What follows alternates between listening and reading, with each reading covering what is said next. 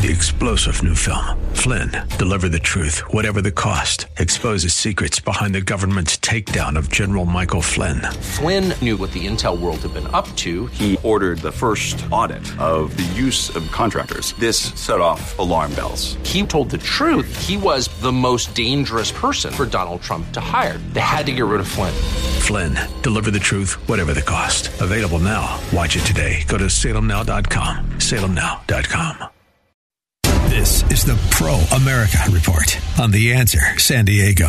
Welcome. Ed Martin here on the Pro America Report, and we have another great show today. We'll get to all of it in a few moments. Please be reminded, you can follow the Pro America Report specifically by getting the daily email. So go over to proamericareport.com, proamericareport.com, and you can sign up there. When you sign up, just put your email into the email block there, and you will get the daily wink, what you now know. After you read it, you'll know what you need to know.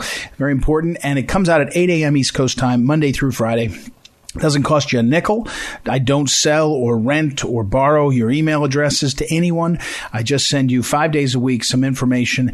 As I tell people, after I've figured it out, worked so hard to understand what's going on, I want you to know. So it's what you need to know, what you now know. Either one of those, daily wink. So tune in for that. All right. Today, I also do a video. I use a service, so it appears on Twitter as well as on Facebook as well as on YouTube. So you can go find this. If you go to Phyllis Schlafly Eagles YouTube channel, you can find it there. If you go to Facebook, go to Ed Martin Live. If you're on Twitter, @Eagle Ed Martin. And I do about a 15-minute video, and I explain, basically, I'm working out in the morning at 9:45 a.m. East Coast time. I'm working out. What exactly am I going to talk about during my opening segment, the wink, what you now know? Because I kind of see the news in the morning. I get a read on it, and I start to say, okay, what is it we need to understand? And I do a little bit more research and all, and I have found I get a very positive response to this process. So I just encourage you to go ahead and go over to the website, proamericareport.com, and sign up. All right. Today, what I want to talk about is how common, and I spoke on the video earlier, how common it is for us to be fed the narrative from the narrative machine and not even see it coming, not even understand the background. So here's an example. There is a website, I think it's a website, maybe it's just a Twitter service called The Dispatch, and it was started by Jonah Goldberg. I think Jonah Goldberg was at the National Review and other conservative places, but it's kind of a never Trumper movement, but it's masked in this idea that we at The Dispatch are conservatives who are going to look at the data and look at specifics and tell you really what's happening. And so, again, as I said earlier on my video, there's plenty of fake news. One of the problems is there's fake polls. Another problem is there's fake history. And so we got a lot of fake going on, and it's fake statistics, fake science, and we're just told to salute the science. So I saw a piece that was published at the Dispatch by a writer who claimed in a lengthy piece and defended it, took the position. It was supposed to look like journalism, like analytical journalism, but it's really advocacy. And he claimed dramatically that the American people know how bad the pandemic is, and therefore the American people, when he polled them, or when he used polls that he cited, the American people were fine with the idea that we don't have in-person students, in-person education. Or at least his assertion was that, well, it tracks along the same lines. That the teachers union say it's too dangerous, and so a lot of people say, yeah, it's too dangerous, and his numbers are similar to what he says. Here's the lie. Here's the fake poll, the fake news. In this case, the narrative they're pushing. He actually uses a narrative. And in the comments, one of the readers of this essay said this. He said, if you tell people for months and years something like kids can be super spreaders and kill grandma, kids can be spreaders and kill teachers, it's dangerous for everybody, after a certain point, people believe that. And that's what's happened, I'm sure, with a poll like that. But I can assure you, the reality of our nation is that we need to get our kids back to teaching, back to education in person. There's just no doubt about that. And anyone who makes this crazy argument is participating in the narrative machine. Big tech, big media, big government, trying to force upon us, in this case, believe the fear, buy into the fear, be scared of what's happening so you'll behave the way we're told. Now, a couple of observations about this. One is, why would a conservative sort of fall for this? One reason is that they fall for it because they're genuinely believe it. They have a different opinion. In this case, it seems to me they fall for it by utilizing the tools of the narrative machine, this polling, this whole sort of trajectory, tell the story in this kind of trajectory, how people feel, how people are feeling. But here's the reality.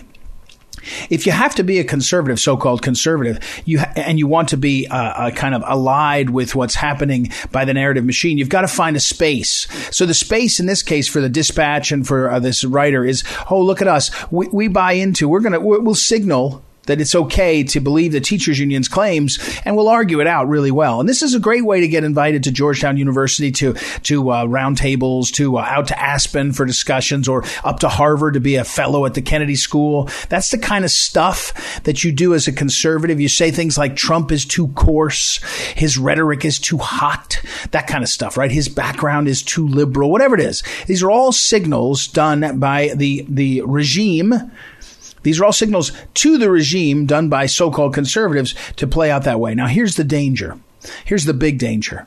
In the past, you could see this going on, and you'd say to yourself, well, wait, my gut and my head and my experience of my neighbors and friends and family is that kids need to get back to school. And and your church would say that to you and all these things, right? In this case, and that would be strong enough that you'd override this sort of conventional wisdom from the media and from big government that you have to do what they say. The problem is right now, the narrative machine is not just being engineered by the traditional pieces, a few moderate Republicans who claim that they're conservatives that argue there, that's supposed to convince you, and the power of the 60 Minutes and others. It's not being managed by the old-fashioned rules and the old-fashioned tools. In this case, it's massively sophisticated, big tech, big media, and big government. And they're managing it in such a way that they're brainwashing a lot of people. In fact, to be honest, they're brainwashing most of us. We're being fed news in such a way that you cannot use your gut and your instincts and, say, your faith community and family and your observations to override what's shoved down your psychological throat. I don't know how to say that, but you get the point. And it's a real danger because it's exhausting to stand up to the fake news and all and realize there's no reliable news. There's no reliable news industry. It's exhausting. And most people kind of, I'm standing tall on whether Biden is really securing the border. I can see that's a lie. But, as to the COVID, I have a friend that had it. It was really serious. And I think that I'll just, it's just easier to go along. I mean, they wear you down. And the challenge for us when you read an article like this and you have by the way, the comments, I started to tell you, the comments from this article in the Dispatch are all basically taken apart saying this is not true. This is after you've brainwashed everyone for a year and then you poll them, of course they're going to say something like that. Another person says you're just cherry picking the answers you want. Anyway, but my point here is we have to do two things, as I've said before. And what you need to know and what you now know when you hear that truth is here's two steps you can do. One is anchor yourself in the truth. Scripture for me, I hope it is for you, Holy Scripture, but then also our founding documents, our founder's vision, some of the reflections on our Judeo-Christian roots of our founding, and get yourself anchored as to sort of how we live together in America. Then, that's one step, find a community that will support you in your efforts. Could be the Republican Party near you, could be a faith community, could be a club, could be, I don't know, maybe it's just you and some friends, but get solidarity with a couple of people, could be 2 people, could be 5, could be 50. And then move out from there. And here's the real hard part. And maybe it's the third step, but I think of it as the reason you're getting anchored in your truth and the truths and then getting together in solidarity. So you have to act. We have to be the ones that push back on this. We have to be the ones that tell the truth of this. You're watching in real time the country get brainwashed into riots after the Chauvin trial in Minneapolis. That's what the media, big tech, the media, and big government are doing. And you're watching some of us, Jack Posobiec on Twitter, others on Tucker Carlson on Fox News, fighting back to try to beat that narrative machine. I'm not sure we'll beat them. I'm not sure we'll beat them. But if you can be strong in your roots and then strong in your solidarity, then you can move out from there and find ways to make a difference. But that's what you got to do. And it's daunting. It's daunting. And when you shake your head and say, look at this, watch these Republicans. And here's a danger. As the Republicans try to ramp up to be an opposition to Biden, which is sort of happening now, a lot of them are fakers. A lot of them are going to tell you they think you want to hear. And you're saying to yourself, are you really understanding to stand up to what's going on? It's a challenge. All right, everybody, got to take a break. We'll be right back. It's Ed Martin here on the Pro America Report. Don't forget, go to proamericareport.com, sign up for the Daily Wink, and otherwise get connected. You can review and look at the old segments we did there, too. I will post them as standalone links. And we'll be right back. Ed Martin, Pro America Report, back in a moment.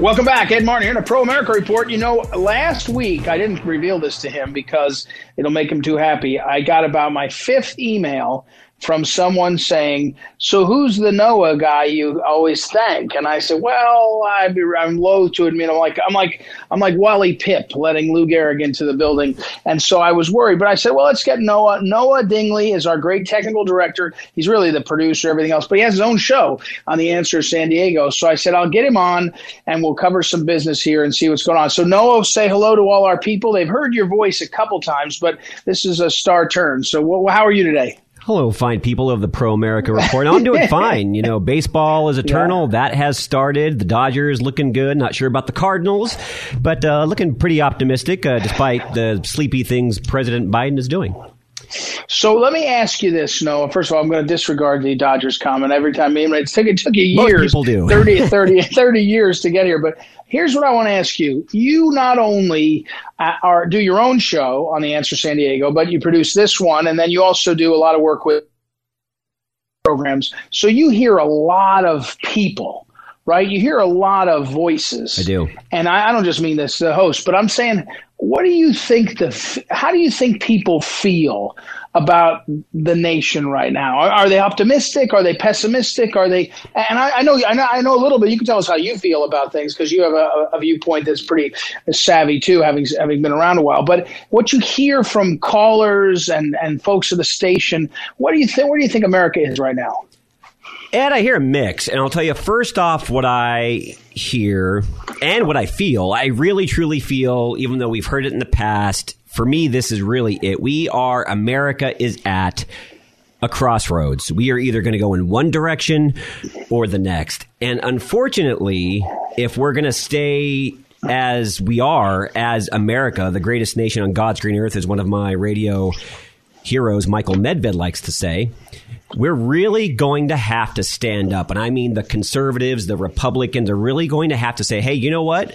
These socialistic things you're doing, this push towards communism that you're, trying to get over on the American people, it stops now. It's not going to stand. And so far, not all of them, but most of them haven't done that. And that's what is discouraging to me. That's what's discouraging to the people I talk to, the listeners of our shows, my show, your show, Andrea's show, people out on the street. And I'm even hearing some of this, not just from conservatives, just from good-hearted Americans that maybe happen to be Democrats, that might be a classic liberal. They don't like where the nation is headed, and it's going so fast. It's going at warp speed, and they want to make sure that this is just stopped before it's too late, because there is going to be a point, Ed, where I truly believe it's too late if, and I hate even saying this, if we're not already there.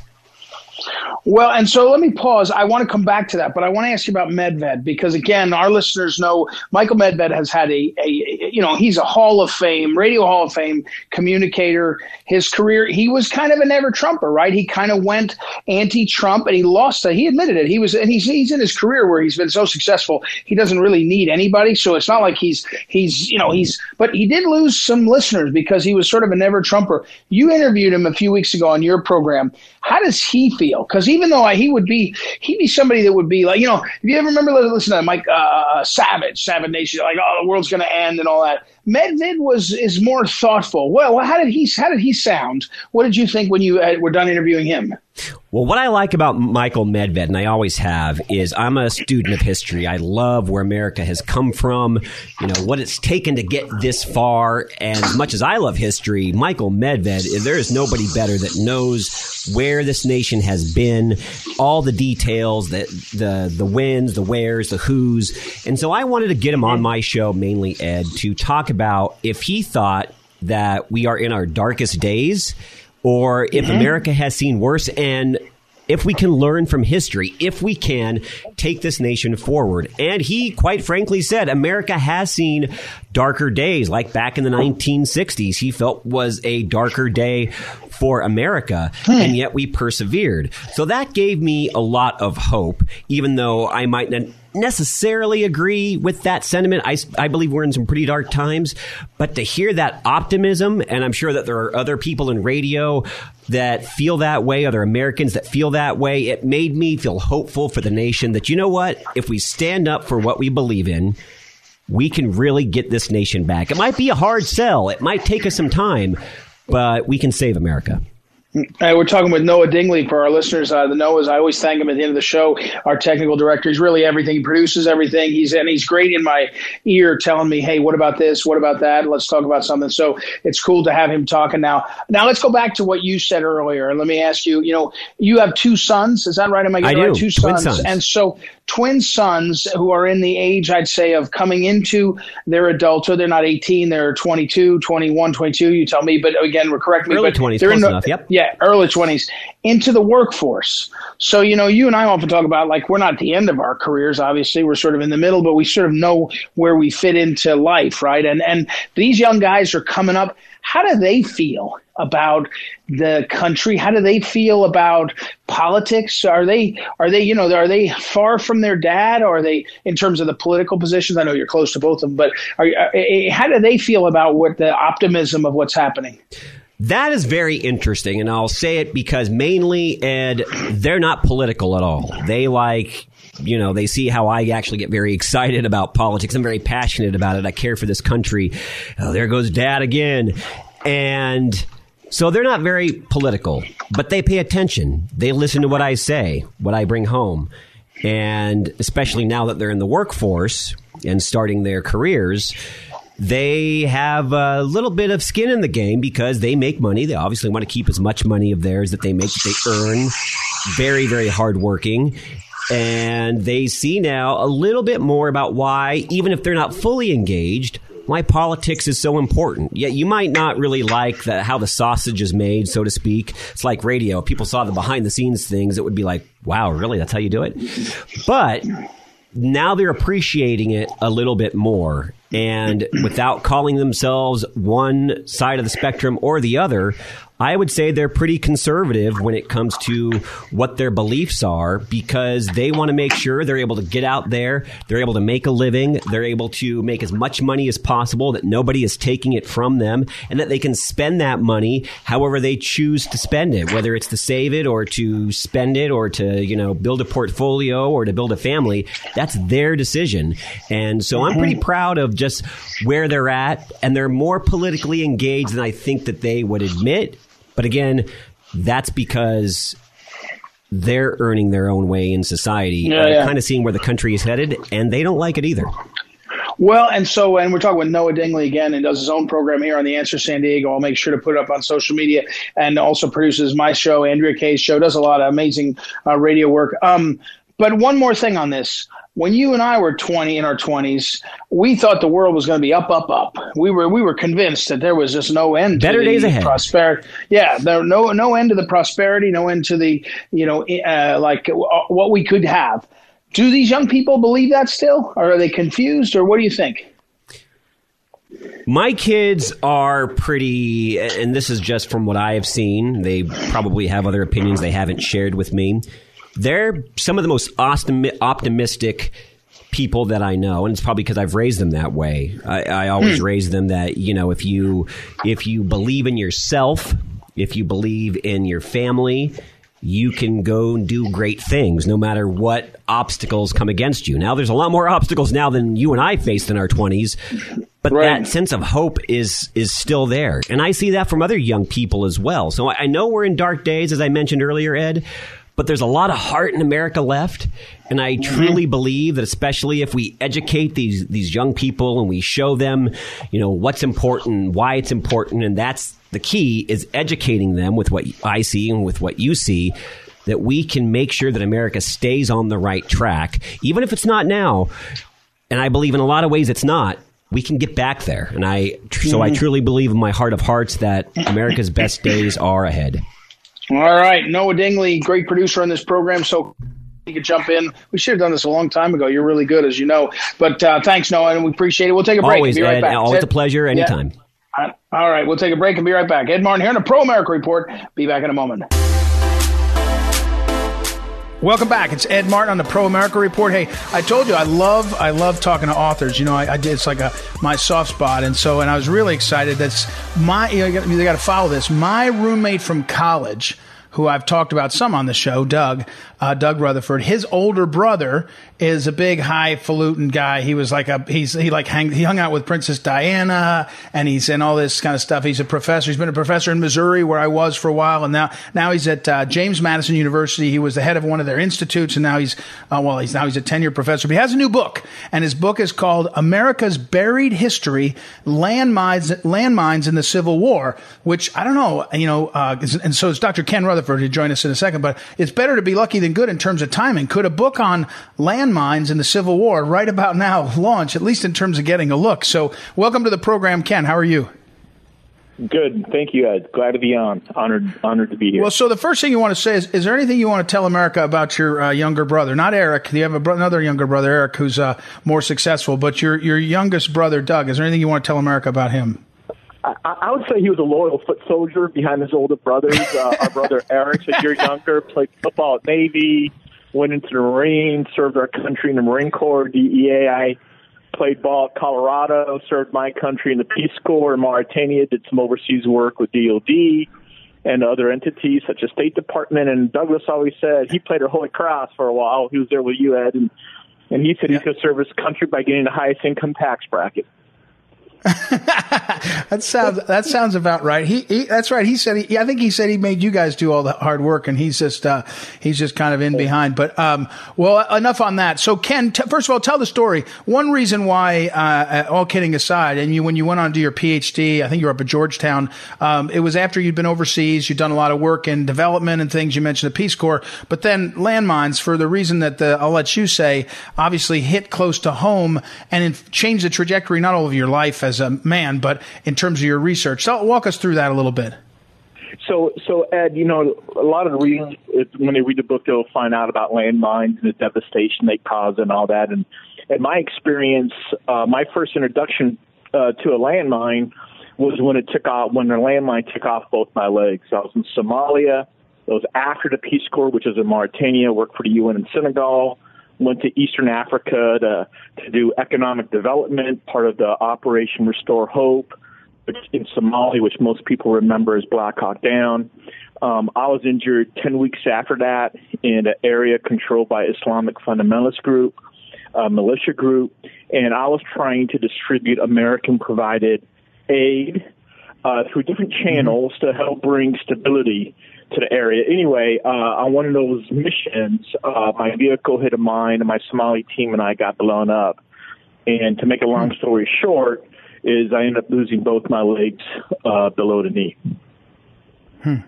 But then and all kidding aside, we were joking about you, Doug, and all, but you turn what happens to you into what happens to you, and so you became an expert on this subject. And I was kidding, but Princess Diana had an interest in the landmines, and you became acquainted and internationally. So before we get to the question of this interesting book, which is on America's Buried History: Landmines in the Civil War, we're talking with Dr. Ken Rutherford about this, a professor down at James Madison University. In the world right now, are landmines, Americans I don't think we think about landmines because they're not in our lives in America. Nobody's landmining. Even when we see violence, you don't see landmines. In the world, are landmines still in huge use? So they are, and there was a downturn after the Princess Diana the Nobel Peace Prize, all that work in the late 1990s, more landmines were coming out of the ground than going in the ground. But right now, there's about 80 million landmines in the ground. Most of these weapons are victim activated, which means it takes a person stepping on it or a vehicle going over it, and it's, landmines kill people. Guns don't kill people. People kill people. But in this case, the weapon is doing a lot of the hard work and the tragedies. And most of these people die from blood loss, not from the explosion itself. So, but back to your question, the trend is going upwards due to a lot of landmine use by non-state actors, the Taliban, ISIS. They made a killing, literally, with landmines. They had artisanal landmines. They had massive workshops producing these weapons. And for really the first time, I would argue, in the world's history, ISIS was a group that was using landmines permanently to devastate humanity. If they can't control land, they're going to devastate thousands, tens of thousands of mines. So the trend word, unfortunately, is going up in terms of casualties and landmine use. Is it because, in a certain sense, landmines are relatively inexpensive and don't require? I mean, if you do a dirty, a sarin gas bomb, you got to get sarin, you got to get different things. If you do a landmine, I'm totally guessing, but it's relatively easy, and therefore lower cost. Is that the path? You're right. You're spot on. They're cheap to make. Make them in your garage, lay them in the ground. It's a coward's weapon. Lay it in the ground, run away, and you don't know who's going to step on it. Yeah. So yeah. It's an asymmetric device. Yeah. All right, so back, we're talking with Ken Rutherford. His book, again, is America's Buried History, Landmines in the Civil War. All right, so back now, I watched, I don't know if you saw it, I watched the U.S. Grant documentary that was just on history. It was three segments, 3 episodes, about an hour and 15 minutes each. Fascinating. I hadn't really seen a cover it. They were covering a lot of the battles. It was reenactment type thing, and I was watching it, and how it was hand to hand, and how, it was brutal stuff, the Civil War, in terms of the fighting. Where did landmines fit in? How were they? And was it landmines? Was it mining harbors? I mean, where did landmines fit in the Civil War? That is a great question, and that was the purpose. This is my 5th book. I've written books on landmines. Everybody thought, nearly 99% of the world, including me, thought landmines were first used on a widespread basis in World War I. In 1917, when tanks were used, and maybe in one case in 1862 outside of Yorktown. And moving to Virginia, I'm a Colorado boy, didn't know anything about the Civil War. Moved to Virginia, the heart of about 40% of the fighting. I come to find out that landmines were used in about 14 to 15 different battlefields around the country, and nobody wrote about all these battles where landmines were used. And initially, the Confederates invested in underwater explosives to protect the harbors. But as the Civil War went on, as a federal stranglehold, the Anaconda Plan choked the harbors, the Confederates started using this technology on land. But it wasn't organized. It was in disparate groups, different inventors, different units. They're outgunned, they're outmanned, they're hungry. They're trying to grab whatever they could, unexploded Union artillery shells, hand grenades, and burning them to the ground, mostly, in 2 cases, for 2 reasons: defensive or to delay pursuing federal forces. Now, was it on one side only? I mean, what did the Union realize all of a sudden? And by the way, in the Grant, if you haven't seen the Grant thing, I had not followed the this famous. He mined underneath the Grant mined underneath the Confederate lines. I think maybe it was in Petersburg, and then blew it up. Behind. Yeah. But did the Union also use any kind of landmines? I mean, wouldn't the Union have seen it and said, well, what's good for the goose is good for the gander, in terms of cutting people off, or cutting retreats or anything off, or was it really Confederate? So in my research, it was all Confederate for a number of reasons. Number one, the Union had a lot of military assets to use. Number two, they're invading force, and landmines are primarily a defensive weapon. Moreover, the Union said that whoever whatever Confederate soldier or officers ordering or using landmines would be shot on the spot. So there's not a lot of written records, and also President Davis denied permission to replicate a landmine manufacturing booklet because he thought it would fall into Union hands and it would know what he, quote, devious secrets. So there wasn't a lot out there. A lot of it was purposely destroyed. In fact, in 1863, the Confederates made the first official landmine manufacturing facility in Richmond, and they didn't call it was a Confederate Torpedo Bureau, but they called it the Conscription Bureau. So it was part of the Secret Service.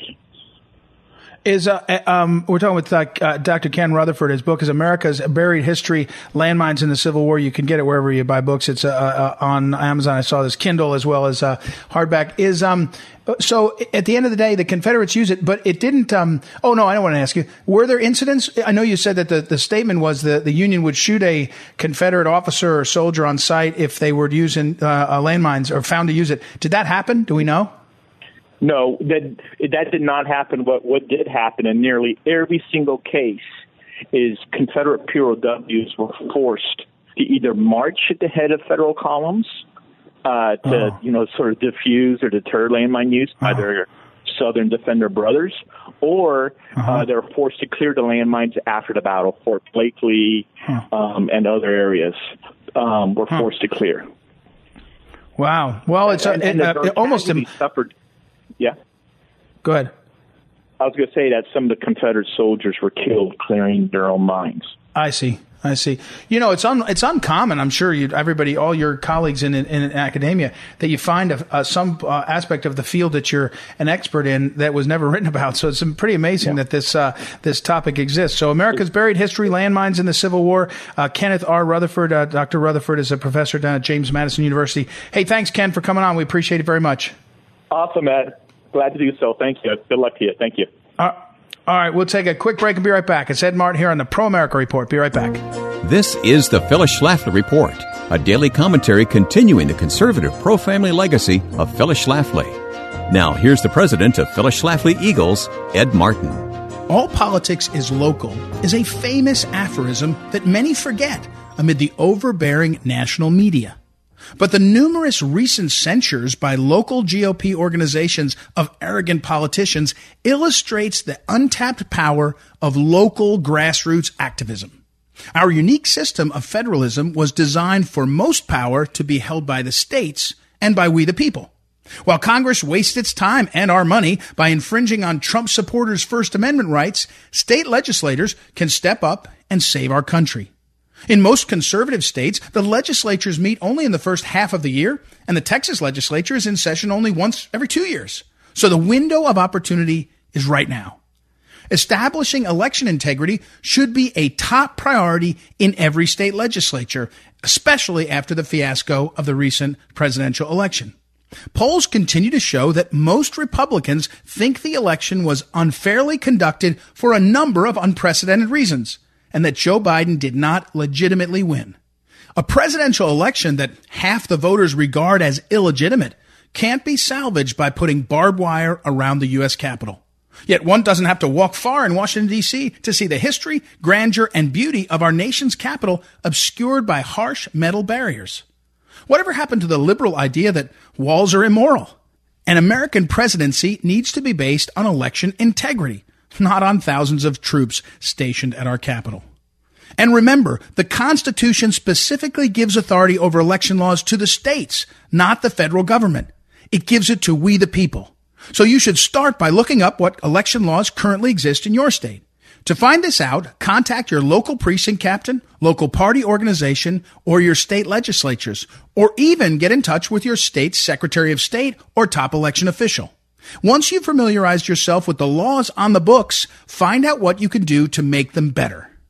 Does your state have mandatory voter ID? What about signature verification? It's time for activists to take local action to protect America's elections. This has been the Phyllis Schlafly Report from Phyllis Schlafly Eagles. Our mission, clearly stated at phyllisschlafly.com, is to enable and mobilize grassroots activism on behalf of cherished conservative values. You're encouraged today to go online and read the goals we support and those we oppose. Then join us. That's phyllisschlafly.com. Thanks for listening, and come back next time for the Phyllis Schlafly Report.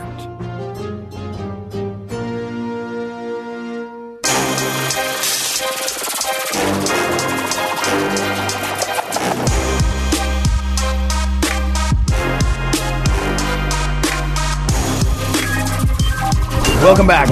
Ed Martin here on the Pro America Report. And I meant to remind you earlier in the show, I just played a replay of an interview with Ken Rutherford. Ken Rutherford is a professor, Dr. Ken Rutherford, at James Madison University down in Harrisonburg, Virginia, James Madison University. And I was down there last week and I spent some time with him. He's an extraordinary guy. And what made me think of him was that I was going to tell you my thoughts on some things, and I was thinking about the power of turning whatever happens in your life into a positive experience, right? And so Ken Rutherford, he's a professor. He's been a professor in Missouri for, a decade or more, and he's written a bunch of books. And that book he referred to is about the landmine usage in Civil War, and really interesting guy, and interesting career. But it started after he was in the Peace Corps, and then he was working in Africa, and he ended up driving over a landmine and losing the better part of both his legs below the knee. In fact, as I say that, I know he lost both feet. One foot, I think he lost. One leg, he lost most of his leg below the knee. And anyway, extraordinary trauma, and he had to recover from it. And he not only did and got a PhD, he then succeeded, it turned it into an asset. He became someone who cared about international affairs before he drove over landmine. Then he became someone who could talk about landmines, and he became an expert on warfare and international affairs and the interaction. He travels all over the world. He married, and my daughter was with me when we spent time with him, and he mentioned that he got engaged to his girlfriend just hours, I think, maybe right before he drove back to work and drove over the landmine. And so they got engaged, and the woman married him, and even though he was now having lots of medical issues, and they've had 5 kids, and they have a great life, and it's extraordinary. So my point is, you turn what you've got into what can be the most positive thing, right? That's the point here, and it's not always easy. I'm not saying I have no idea what it's like to have to deal with, say, that kind of medical issue. And lots of people that are listening would say, oh, yeah, I've got this health issue, that health. I mean, everybody's got something, right, in a way, and so sometimes you can't guess. But I do want to tell people, that encourage them. There's a lot of people out there right now that are feeling down on themselves and on America. They're feeling like the nation is letting them down. They're feeling like their faith communities are letting them down. They're feeling like their families are letting them down. There's a lot of negativity being fed into our lives because there's some things that are a challenge. But what you have to do, and what we need to encourage each other, is to figure out how to turn what you're facing, what your family's facing, what your work profession is facing. By the way, I'm not saying it's easy. I've been in some of these positions in my own life, in terms of work, for example, in terms of health, at least in one case. It's not easy, but sometimes you need sort of permission to believe how you can turn what your problem is into something that's very, very good for you.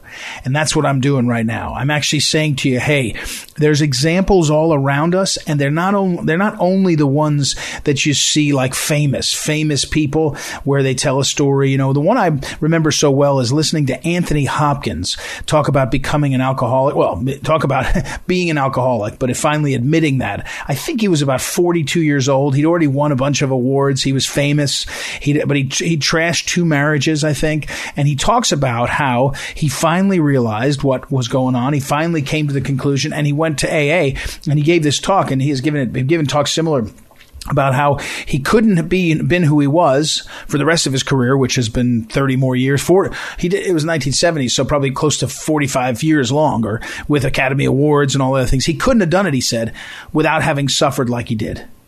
And he almost is saying, look, that's the fault in his life, the great problem in his life was the thing that gave him the chance to succeed. That's very common. And right now for our nation, we look at these problems, right? Most of them are generated by the fake news media. They're trying to brainwash us into being crazy. There's a video that I think it was on TikTok, but posted on YouTube.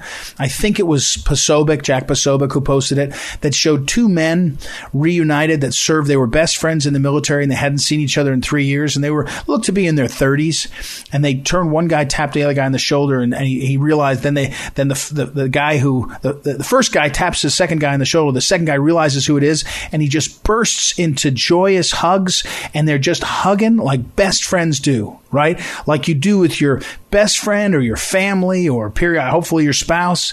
And as they're doing this, it's just extraordinary. And the caption on Jack Posobiec's tweet was, "Don't let people tell you this isn't the real America," because one guy was black and one guy was white. And we have more good things around us, is my point. More opportunities for unbelievable, great things to happen, even through things that have been made by the fake news media into things that are either more egregious or totally fabricated. And I'm pointing to what happens in the Minnesota, the George Floyd tragedy, the Chauvin trial. We have to start being voices to say, it was a tragedy. Whether he died from fentanyl, whether he died from being restrained, his life had lots of tragedy in it, and we mourn his loss. However, it doesn't look to me like it was anything like murder. And when our system gives the truth out and shows it, but we're being brainwashed in other ways, here's what I want to say. We have to become voices of sympathy for loss and for the brainwashed. You can't tell the brainwashed that they're just full of it. It doesn't work. You have to sort of love on them and believe in them and give them a way to say, look, let's do better for our future, for everybody. Let's make it better. Whether you think that means defund the police, that's a mistake. But it does mean change the school situation in our communities, trapping people. It does mean ending the fentanyl onslaught in this country, which the communist regime in China is doing. We can use the moments to do great things. The danger is we fall for the narrative that's fed to us, because the narrative that's fed to you is be a victim, and then you'll be helped. It doesn't really work. We're all going to be victims at some point of something, and how we become stronger and better and different and interesting from it is what's going to matter. All right, I got to run. I hope you enjoyed that interview with Ken Rutherford. I posted over at ProAmericaReport.com. He's an inspiration, a good guy. You should dig into his life and his work more and more. Thank you, Noah, our technical director. Thank you to Joanna for booking our guests. We will be back tomorrow. It's Ed Martin here on the Pro America Report. Talk to you then.